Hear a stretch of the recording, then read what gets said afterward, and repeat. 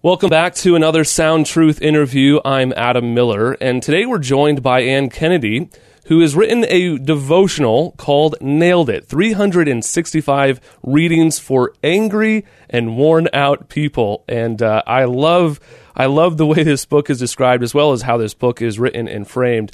But this is a great study, especially for those of us who want to understand how to approach Scripture.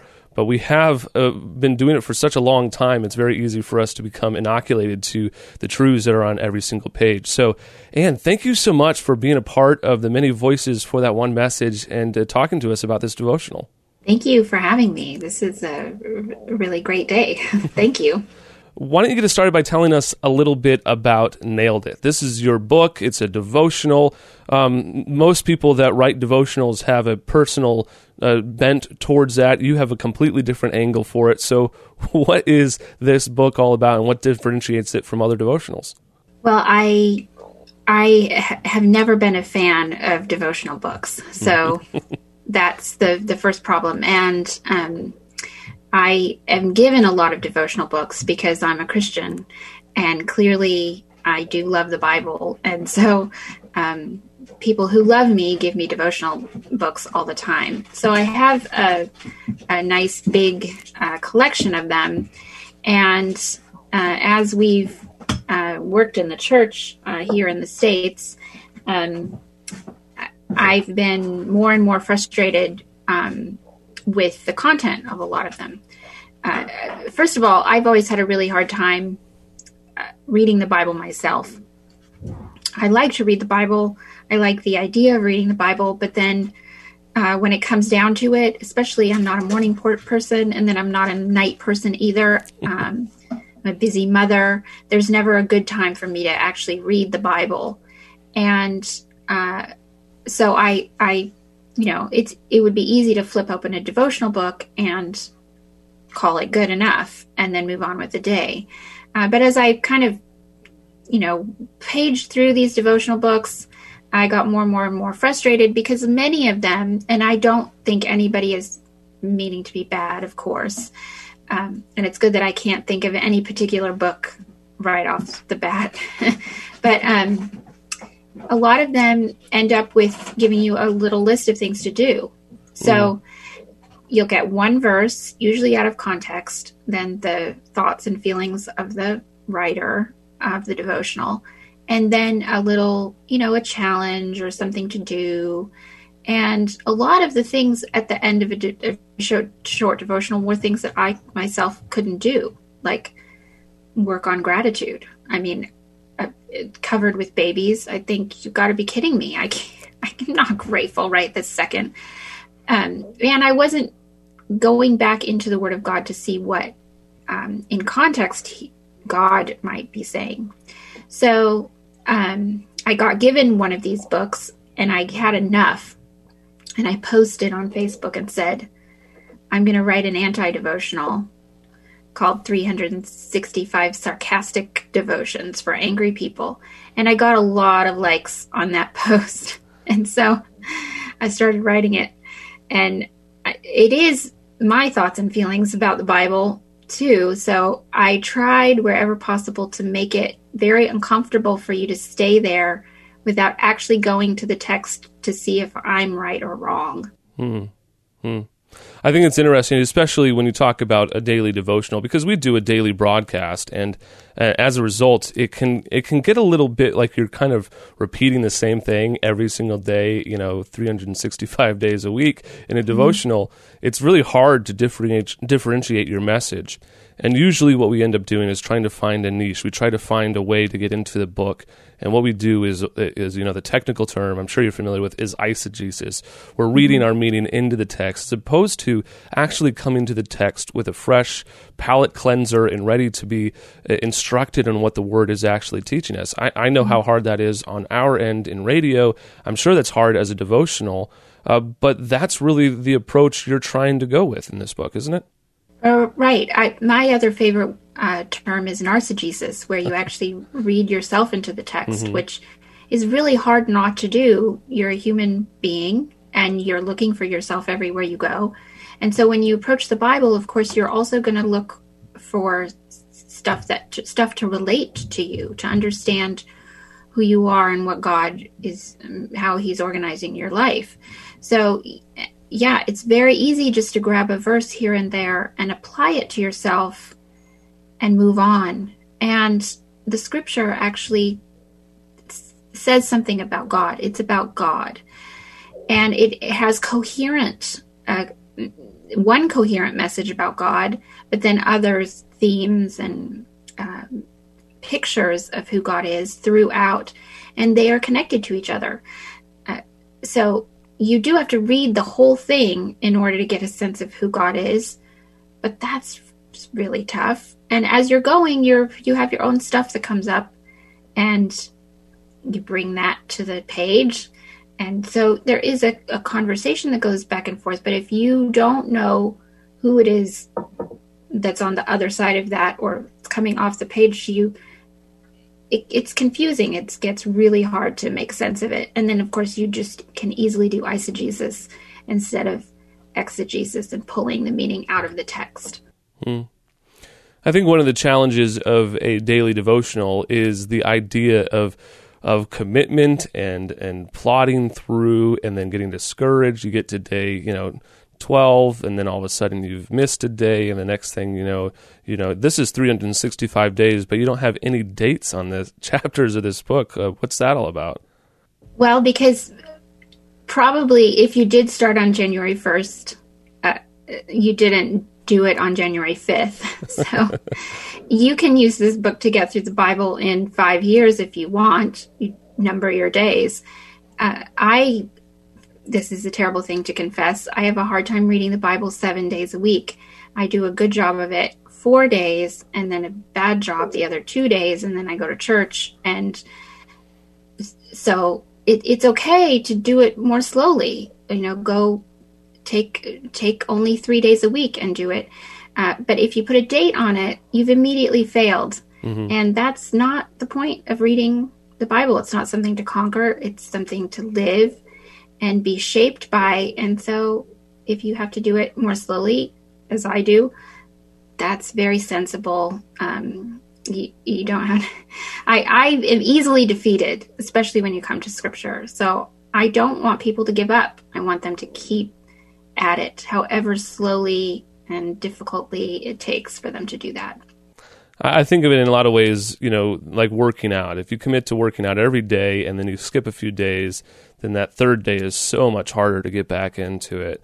But if you're committing to working out, 3 days a week, I think the best wisdom I've learned in devotions is, just setting those markers for yourself where you're moving forward. And what you should be doing, as you said, you're not conquering the Bible, but hungering for it, creating a spirit in your heart where you actually want more of it.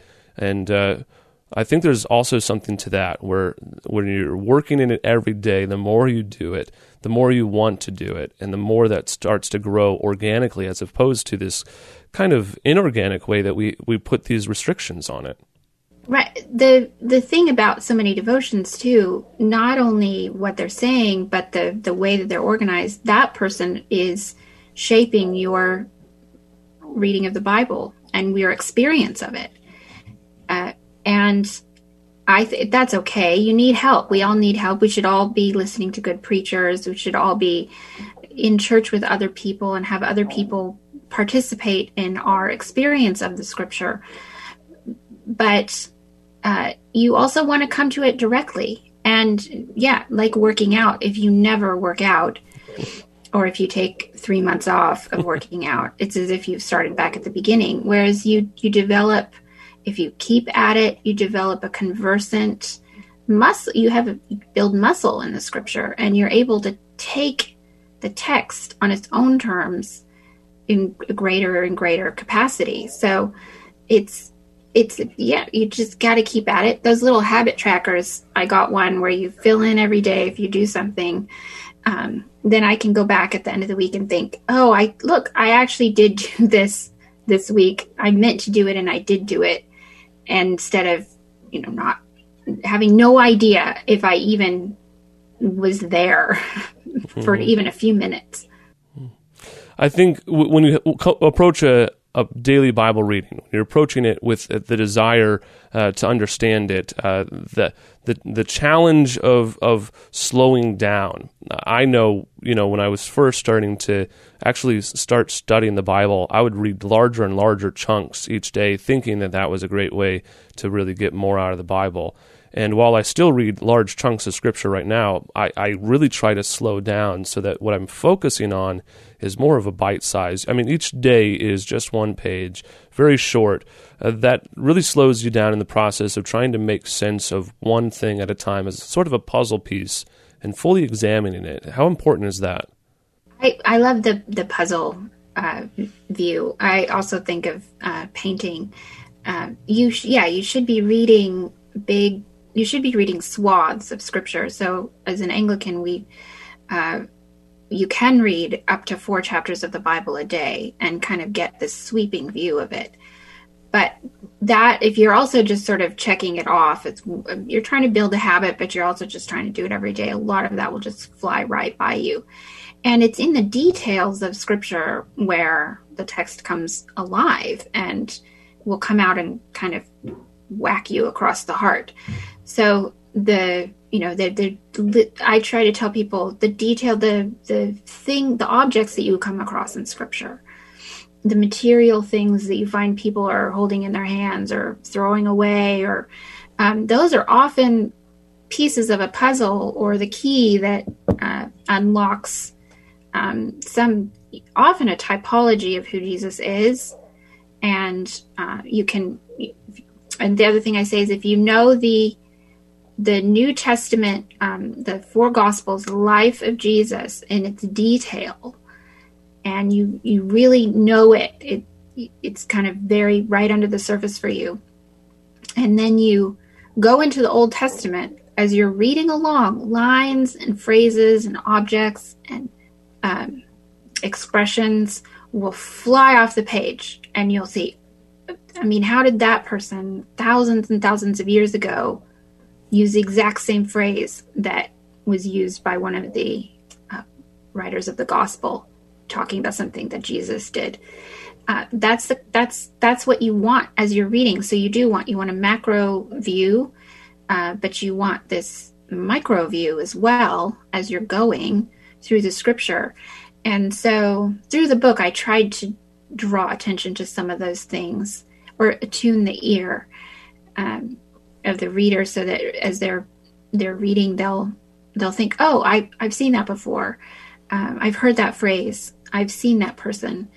And then the puzzle, comes together, or the painting, it's like an impressionist painting where you can't tell what the picture is until you come right up to it and really look at it. And then the picture comes out at you. Mm-hmm. And I think that you do that well. You can transition. I like to say I like to transition between the macro lens and the micro lens as I'm reading the Scriptures, because you have to see it in its broad context as well as its refined context. And you really do that with your book, where a lot of devotionals really kind of hone in on one theme and they kind of cherry pick their verses that fit on that theme. You're drawing people into many different themes in your devotional. You're really kind of bringing the Bible as the theme of your devotional.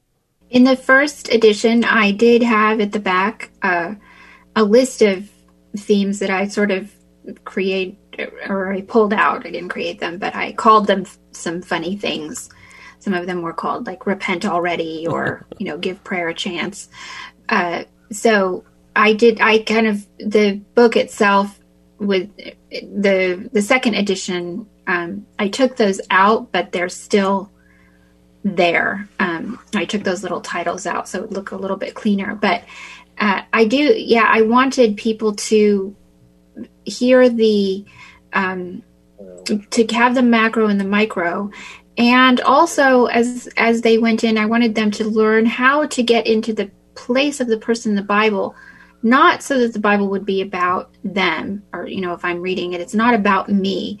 But I do want to really understand the motivations and feelings of the people in the text. And so I tried to make it so that people could sort of step into, the woman who dies, and she names the child Ichabod, I think. of course, I'm probably going to misquote this, but what was it like for her to give birth and die and have the glory of Israel depart from Israel? That's a really strange moment. What is it? Never mind what it means. What would it have been like? Both of those questions. And so throughout, a lot of things in the Bible are really off-putting. So you'll go along and read and think, that's bad. That's immoral and wrong. That person shouldn't have died like that. Or that person shouldn't have done that. And you can, just walk away and think, well, I don't have time for that. Or that's too hard.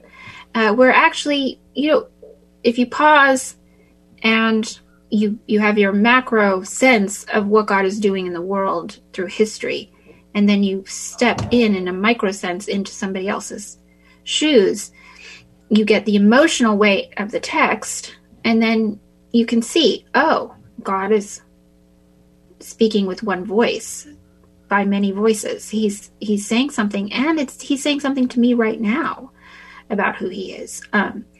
Which mitigates against narcissism, hopefully, or putting yourself in the text in the wrong way. When you look at a lot of books that are devotionally structured, they have a particular theme, they have a particular idea that they want to convey, and that approach often leads people to see a particular idea on each page as opposed to reading the Bible for what it actually says. People need a structure.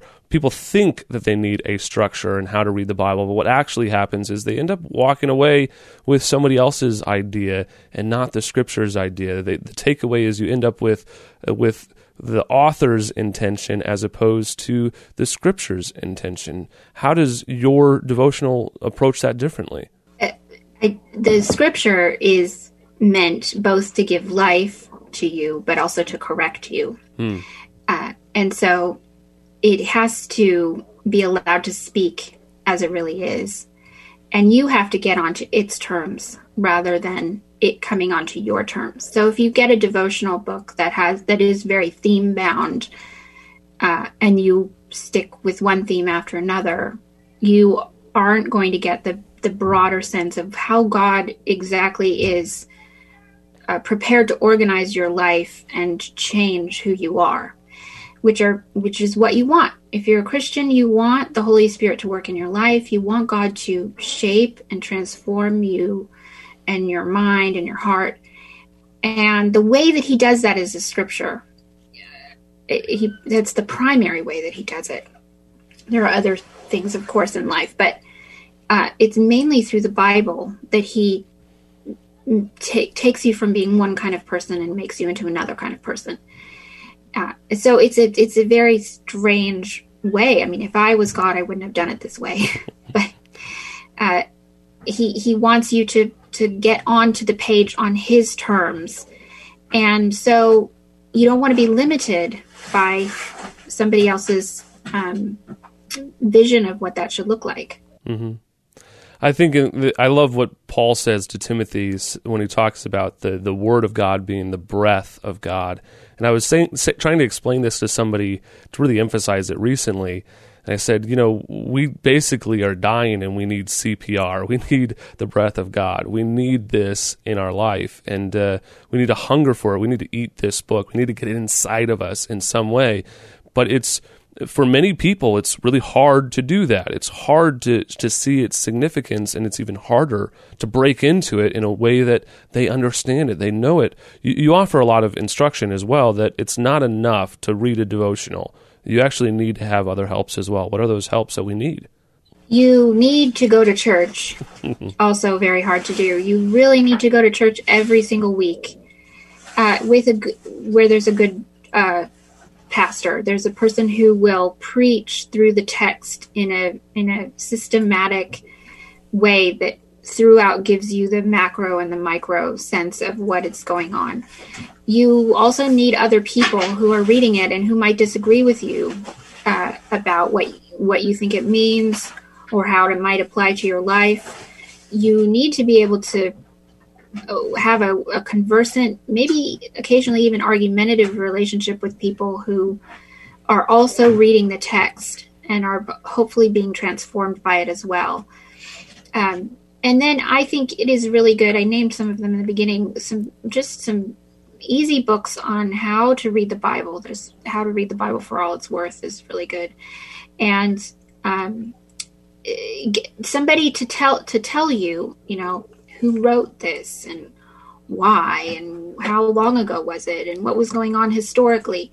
You don't have to become a Bible scholar, but you do want to know it's a book on its own terms that can be understood just like any other book. And if you don't, you should be curious about it. You should dig around a little. You should be quick to distrust yourself and your own assumptions about what it means and what is good and what is bad. And if you do that, you go to church especially. If you can only do one thing, just go to church while you're reading the Bible. That's the thing that is also very hard. As hard as reading it is going to church to hear about it. And going to church intentionally with the purpose of listening and reading and worshiping through the Word. I mean, it's one thing to go to church and expect to be, kind of absent-minded there, but we really need to be engaged. Worship, engagement, and listening and hungering for the Word as it's taught, that is a part of our worship. Reading the text that's going to be preached on before you go and praying over the text and then opening the scripture up so that you can see what's on either side of the text and you're just glancing at it, will enliven the hunger and will put pieces into place. And then the Holy Spirit will be able to convict you. The preacher doesn't know what you have going on in your life, but God does. And he will use the preaching just as he uses the word to strike at you, to heal you, to correct you, to lead you, to tell you what to do with your day and your life. Now, the subtitle of your book is that it's a 365 readings for angry and worn out people. What's the place in a devotional for people that are angry or worn out? What is your draw for that crowd? I think many Christians today have a kind of a lackadaisical or even non-existent view of suffering, first of all. We have many, many decades of the idea that Christian life is really supposed to be about joy, which it is, and even happiness, and that God wants us to be good, he wants us to behave properly, and he wants us to be happy and joyful. And actually, though that's not necessarily untrue, God does want us to be good, and he does want us to be joyful. But more than that, he wants for us to know him. And that is a difficult thing because he is God and we are not. And so a lot of it is going to be painful and uncomfortable. And especially in the time of COVID, I don't know if people have noticed, but COVID has been really discouraging. And I've been severely worn out and even angry. I tend towards anger anyway. So writing for myself. You don't look like it at all. Oh, that's good. I keep it all bottled up inside so people can't see it. And when I come to the scripture, I should bring that with me. I shouldn't put on a face of happiness and joy if I am in the depths, if I am needy and poor and worn out and angry and I think it's unfair, or I didn't get what I thought I needed, and who am I really going to take that to? Of course, I could take it to everyone in the world, or I could bring it to the text and let God say something about it. God in the scriptures often, first he sounds mean sometimes. He employs sarcasm. He is short with his people, and he takes on the violence and the rage and the sin of his creation and copes with it. And so when you encounter that in the world and in yourself, you need to bring it to the text and let him say something about what that is and how you should understand it and how maybe you could even let it go. I think in the context, we're not given permission very often to be upset, to be frustrated, to allowing ourselves to feel as God feels with the world, with sin and the brokenness. And I was recently with a group of Christians where I was leading a prayer meeting, and I said, I want to hear you complain. I want to hear your frustrations. I want you to just let it out. But the only thing is you got to pray it. So you're going to pray your complaints, which is half of the Psalms. This is a large portion of Scripture, and yet we try to approach everything within Christianity as though we have rose-colored glasses. I don't think that's necessarily helpful to the Christian development. No, and I think the other thing we do is we think that we can do more than we can. Mm-hmm. We think that God wants us to do something, and that we should do something, and that we have the ability to do something. So if you're worn out or you're angry, a lot of preaching and a lot of books give you steps to get out of your anger and your exhaustion. When actually, I've tried a lot of things, and the best way to get rid of something that you feel like you shouldn't have is to bring it to Christ, as if you're a beggar, and let him take it away from you. Let him solve that problem for you. So you're constantly as a helpless child coming to the Scripture, coming to Jesus, asking him to fix all of your problems. And that means saying what they are, admitting them when they're your fault or when they're somebody else's fault, not lying about the state of your life or your feelings. And if you do that, if you just come and tell the truth about yourself to God and then open the text, he will tell the truth from his perspective, using the words on the page. You don't need other kinds of words or other. You don't need to, and also you don't need to go through a lot of hoops. You don't need to do a lot of work. The work is that you show up and read the text, and God does the work. Mm-hmm. I think that's really hard, and you can know that with your mind and still not be able to do it every day. Mm. I think a lot of people approach the idea of devotionals with two kind of attitudes. They're either looking for something that can help them kind of get an intro into the Word of God, kind of a very subtle way, a quick way to do devotions, or they're looking at it a little bit skeptical and saying, another devotional, I've done this a million times before, and I'm worn out. I think that you kind of touch on that as well. How is your devotional different, and what's your target for both of those audiences? Well, I think you want to, it's very easy to say, well, I read the Bible, so I know what it says. And I go to church every Sunday and I see it on the screen and I know what it says.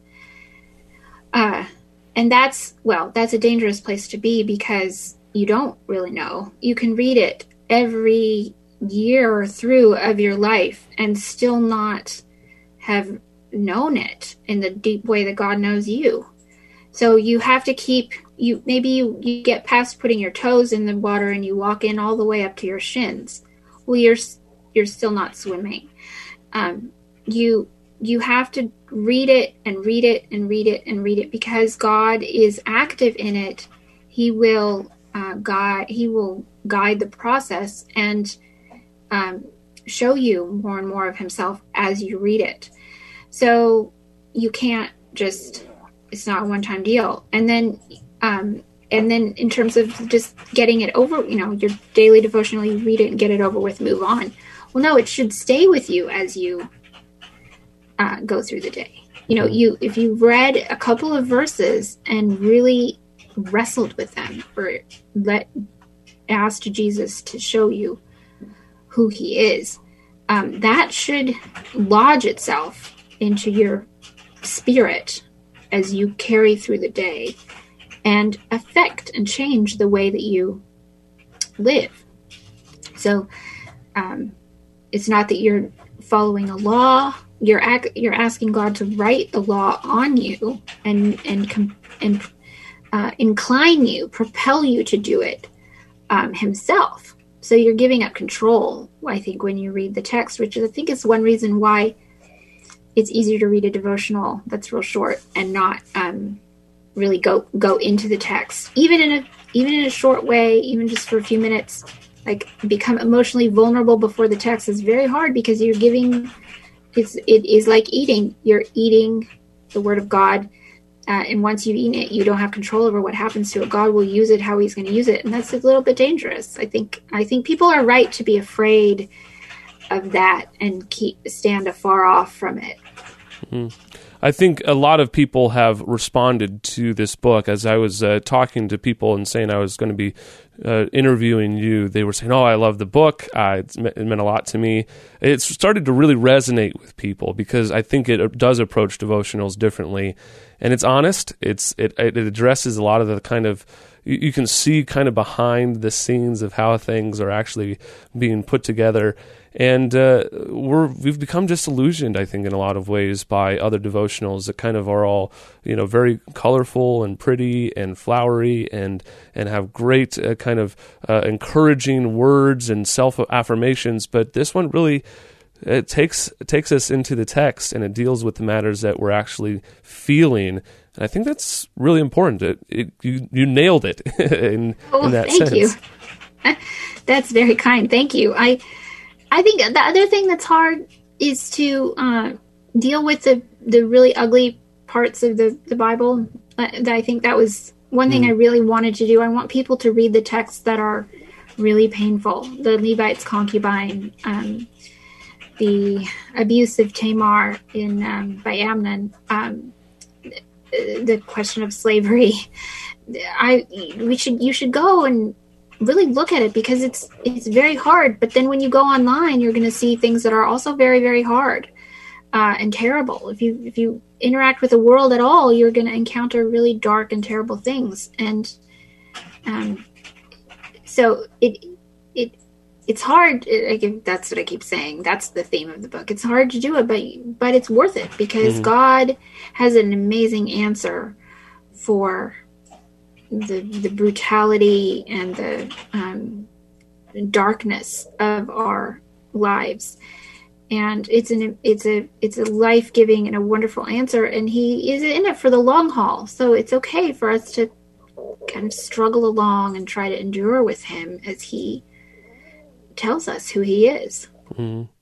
I think as well, we've had so many devotionals that have tried to dress up the Bible and present it in all of its shininess, and kind of that has left us in a very vampant state where we don't understand the Bible, and then when it's addressed maybe on a Sunday worship service, people are really resistant to it because that's not the Jesus they've imagined. I talk to people all the time that will tell me, I like the 3-year Jesus, the 33-year Jesus. I'm not so sure about the Old Testament. I have a hard time reading the Old Testament.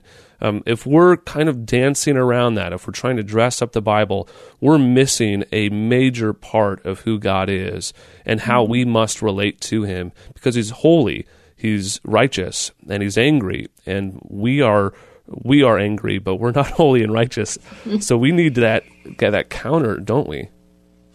We do. I like that. We do. I think I've had this inclination myself. I've wanted to apologize for the text or apologize for God being such a difficult person to get along with. And I want people to come and love Him. And He seems to make it so hard on purpose. He doesn't need to do it.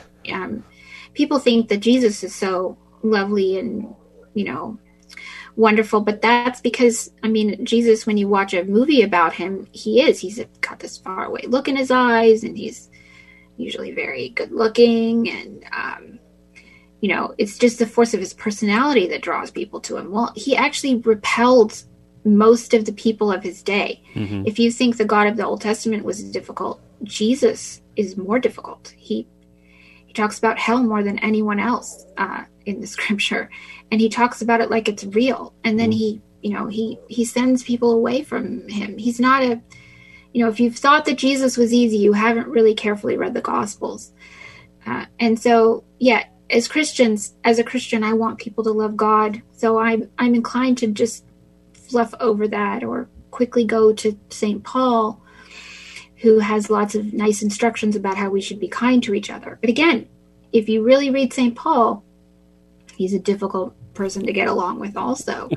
And he says very hard things about the human spirit and human behavior. And so we should go away from the the flowers on the front of the Bible, even, let alone the devotional, and just let it speak for itself, because it's strong enough to do that. We don't have to apologize for it. Now, your book here, Nailed It, 365 Readings for Angry and Worn Out People, is a great study for an individual, but this is also something, you mentioned at least one point before, that we need other people in our life that can kind of rub up against us and maybe even irritate us a little bit and challenge us to go deeper into the text, to wrestle with the text, and not just take it at our own face value. This book can be done in a group study as well, can it?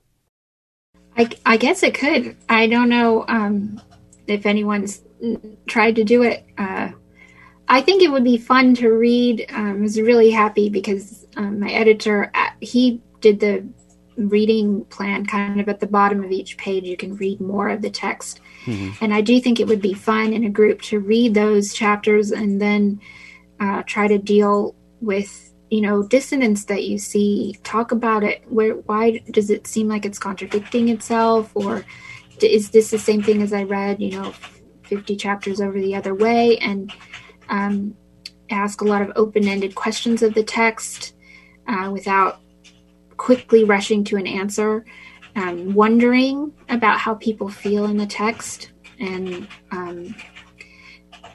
if God could have done it differently, and then landing, but always being willing to say at the end, first, that God was good. So whatever he did in the text was good. And if you felt like it was bad, you've got to readjust your sense of what good is according to him. And two, that he is he's capable of communicating himself to you. So if you didn't get it, it's not his fault. And then, talking that through with people, I think, is a fun and enlivening way to go. Well, this is something we need to be challenged to do. We need to get into the Word of God, and we need ways that will make it accessible, but also pull us in to deal with some really tough issues, not simply keeping everything on the surface. And I think that you've done that well with this devotional, with your book, Nailed It.